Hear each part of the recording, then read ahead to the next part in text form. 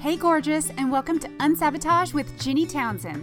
I'm Ginny and I'm so glad you're here.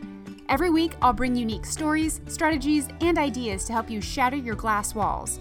You know, those pesky areas where we seem to get in our own way, so you can step into a life you adore. This is the podcast version of my weekly show originally filmed on Facebook Live. If you'd like to watch the episodes, hop on over to unsabotage.com. But if you're a podcast junkie like me, here's the place to kick up your feet and binge. All right, let's unsabotage. Hey gorgeous, Ginny Townsend here with Unsabotage, which is a beautiful and unique community of women gathered together to find out what's been holding them back, move that out of the way, and step into a life they adore. Thank you so much for joining me today on this Facebook Live. So if you had a chance to read the description before you jumped on, this Facebook Live is about the idea of using your indoor voice. And the idea it's been on my mind, it's been kind of captivating to me for the last almost year. And I have two stories for you today that are quite different, but I think they both really illustrate one side of using your indoor voice and why I think it's a disservice to you and to your world. So, with these two stories, if you resonate with the first story, I'm going to ask you to type 1 in the comments box. And if you resonate with the second story, I want you to comment 2 in the comments box. And if you resonate with both of them, well then type both. Okay, so the first story about the indoor voice. One of my dear friends, she is known for having the best laughter in the room. When she is happy or joyful or something just tickles her funny bone, her laugh, she does not hold back. And it's really sweet, it's endearing, and it's definitely a part of her personality. And about a year ago, she was telling me this story of one day at work, one of her coworkers said something to make her laugh, and she just was like, "Blah!" Just really let loose and enjoyed that moment of complete humor. And then another coworker looked over to her and said, "Oh, do you even have an indoor voice?" And my heart hurt for her when she shared that story with me. She felt embarrassed, obviously, and then she just withdrew for the rest of the day. She just didn't really want to be around people, and kind of just, I think her trust of the people went down. So that is one story of the idea of using your indoor voice.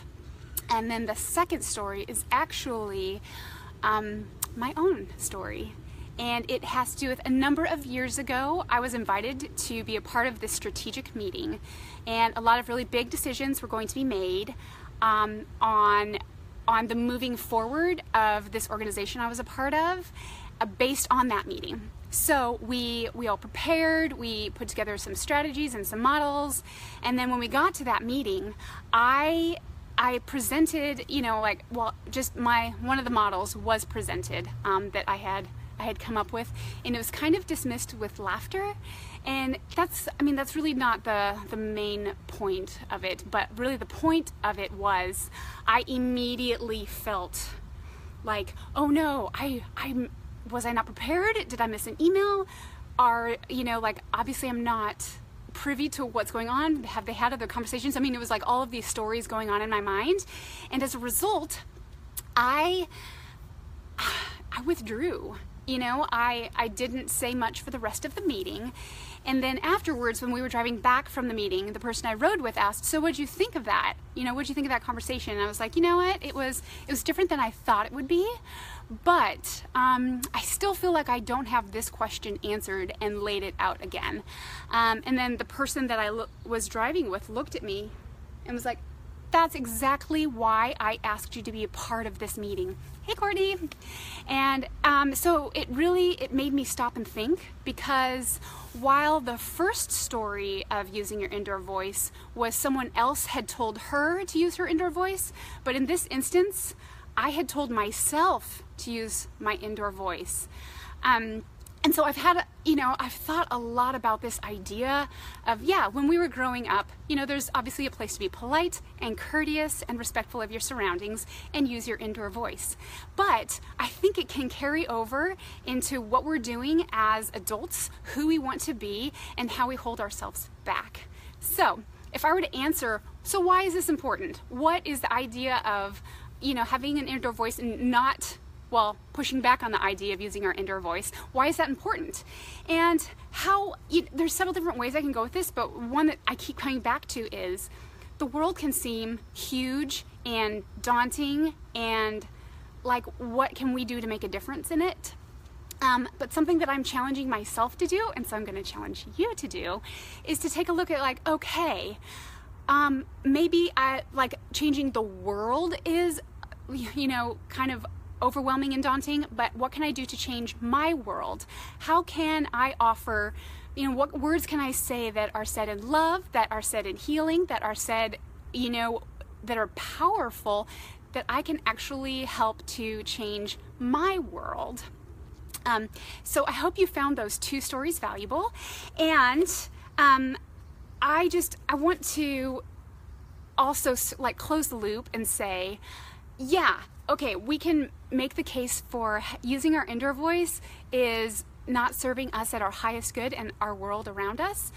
Okay, we can get that in theory, but what do we do about it? So I went ahead, I created a gift just for you, and if you go over to unsabotage.com/tryit, there is a free printable just for you. It's called Unclutter, and if you download it, I encourage you to first acknowledge which story resonated with you the most. Was it the first one, my friend that had the laughter and was told to use her indoor voice, or the second one where I told myself to use my own indoor voice? So which one resonated with you the most?